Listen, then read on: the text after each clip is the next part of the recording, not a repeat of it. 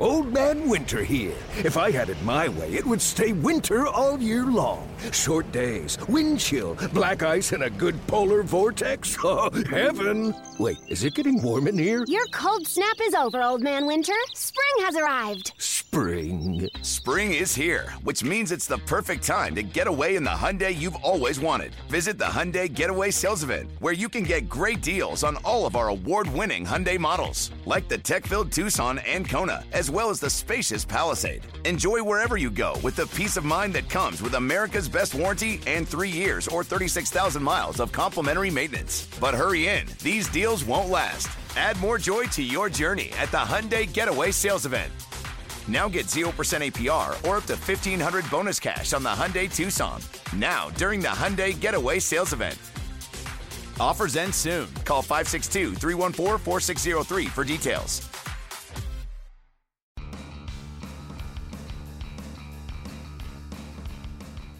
You're listening to MLB.com Extras, brought to you by MLB.tv. It's baseball everywhere.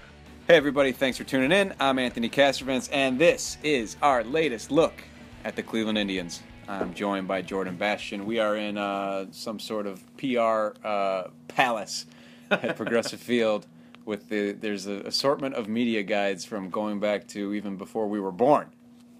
This is a special place, JB. Yeah, I mean, these are some interesting covers. 1981 Oakland A's has a nice Billy Ball reference on the front.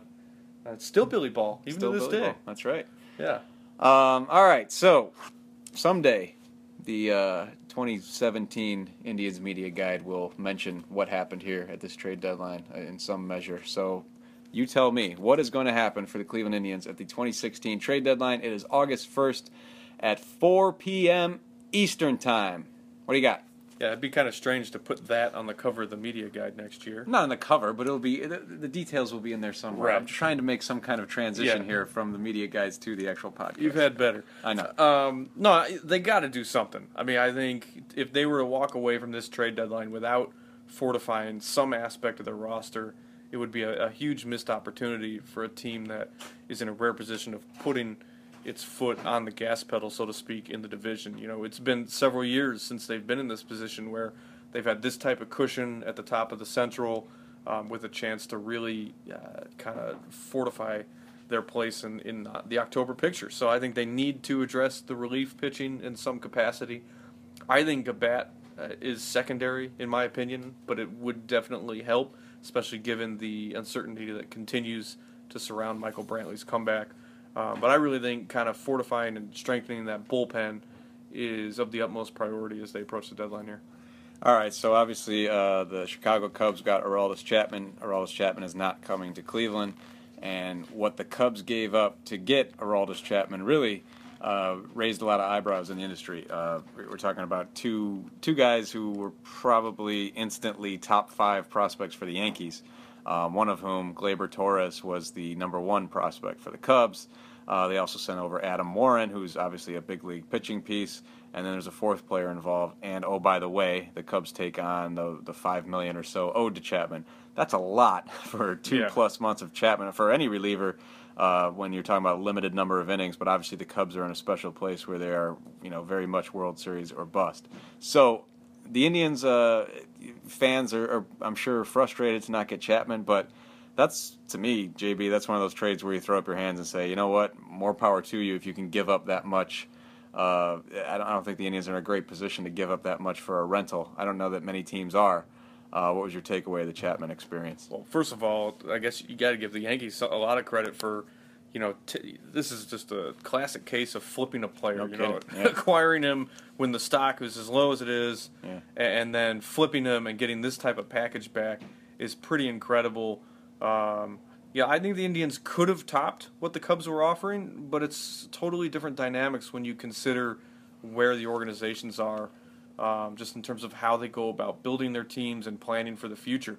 If you look at where the prospects that the Cubs gave up ranked within their system or within baseball, then you're looking at the Indians having to give up at least one of Frazier and Zimmer, and then maybe the Yankees could then say, now we want Bobby Bradley, or we want one of your top pitching prospects, McKenzie or Justice Sheffield, or and I think then maybe. yeah, he can maybe, and then oh, and by the way, we need even more on top of that.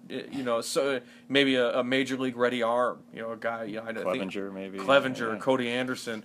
That's a lot to give up, and these are pieces that the Indians, when they're planning, they're not only looking, as I said, to kind of take advantage of this situation this year, right now, but they're also looking ahead to the future, and some of these prospects could play a key role in the near future. I mean, Zimmer and Frazier were just promoted to AAA, and who knows? Maybe they get a look later this year if the Indians feel that they could make an impact at the big league level. We've seen what Tyler Naquin has done this year, for example. So I think the Indians are not in a position where they can trade away a pile of prospects and then easily fill those holes that could be created down the road. Where the Cubs can maybe, if they have a farm system deficiency, they can spend in free agency to sort of clog that hole temporarily. The Indians don't really have that luxury, that ability to do that. So I think while the Indians could have topped that package, I just think it really would have been ill-advised to do so.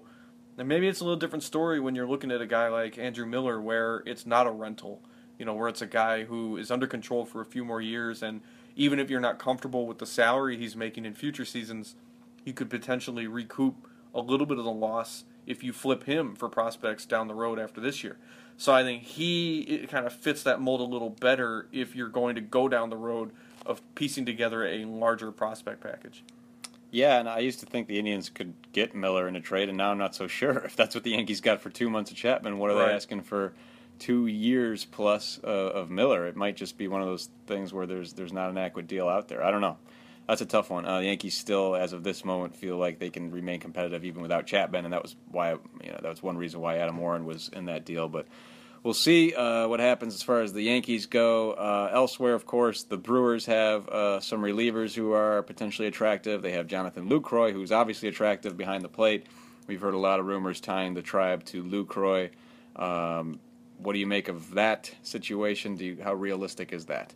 I think if they go and get a catcher, I think it's going to be Lucroy. I just don't see them saying catching is a huge need. I think they see the need for potentially adding some offense, and Lucroy fits adding offense and helping strengthen the weakest offensive position on the diamond for the Indians this season. I think last check, their weighted runs created plus was in the mid-30s, which shows you just how far below league average they've been. But there's a couple of dynamics at play here. They really like what Chris Gimenez has done as Trevor Bauer's sort of personal catcher. They really think that Roberto Perez has the potential to be a starting catcher for many teams. He just came back off the DL, and so while he was in a bit of an offensive slump to start off, the guy only has maybe 20-odd at-bats since the start of the season. He was thrown in a tough situation, right? Exactly. Yeah, I don't think they would have brought him off the DL when they did, had Yan Gomes not been hurt. Right. And then you've also got the dynamic of Yan Gomes potentially being ready to come back in a month or two. So he could potentially rejoin the fold. And he signed through 2019, so there's a commitment to Yan Gomes, who's a kind of a part of the fabric of that clubhouse. I think if he were to be sort of viewed as being eliminated from the starting role or maybe not being the catcher, I think it would not sit well with a lot of guys in that room. So there's a commitment to Yan Gomes beyond this year. And Lucroy has a very affordable option for next year. And now you could start talking about, okay, well, Lucroy could maybe go to first next year. Napoli isn't signed through next year, things like that. So there are pieces to the puzzle that you could shift around and make it work. But Chris Antonetti's gone on record multiple times at this point saying they are comfortable with Roberto Perez and Chris Gimenez, and they're not making catching the priority. But again, adding offense is maybe a priority, and Lucroy could fit that mold, and that's why he would make sense. At this stage, you have to just expect the worst and hope for the best, I guess, with Michael Brantley. And you can't actively plan on Michael Brantley making an impact on this club. No, I think the Indians need to operate under the assumption that he's not going to come back and he's not going to make an impact. And when you're looking at it through that lens, which I would say a couple of weeks ago, they were not looking at it through that lens. They were very optimistic, and it was genuine optimism. The latest setback kind of shows that they need to take that view that let's just operate that in the way that we're assuming Brantley's not coming back. Now, when you look at it through that lens, maybe they need to go and get some offense. They were involved in the Melvin Upton talks Over the last month, I think even within the last couple days, they were mentioned as still sort of keeping the iron in the fire there before he was traded to the Blue Jays. So, that kind of shows you that they are thinking along those lines of trying to get an outfielder to strengthen that offense. And if they do that, you could move Jose Ramirez to third base, where maybe he's not the greatest defensively, but you have that flexibility to put him there and make up for some of the offense that has not been there with Juan Uribe. So it's kind of an interesting dynamic where if they add a bat, they have that flexibility roster-wise to do that. And I think they will continue to look at that as we get closer to deadline. Indians had a rough series in Baltimore last weekend, but the good news is they are now at home for 9, and they are at home 18 of 30 August games are at home. So this is kind of the makeup for donating their facility to the Republican National Convention.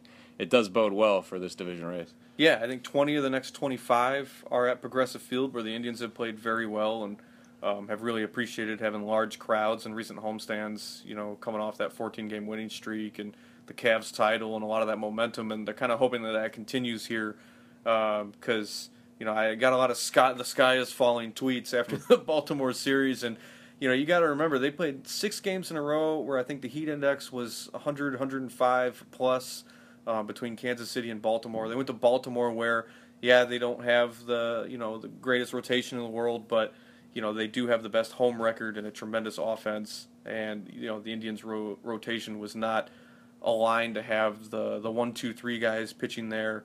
Guys were tired at the end of a long trip and sort of had their eyes ahead on the off day and the upcoming homestand. And like you mentioned, they play really well at home. They play a lot of home games in August and a lot of division games in September, and they've played exceptionally well within the division.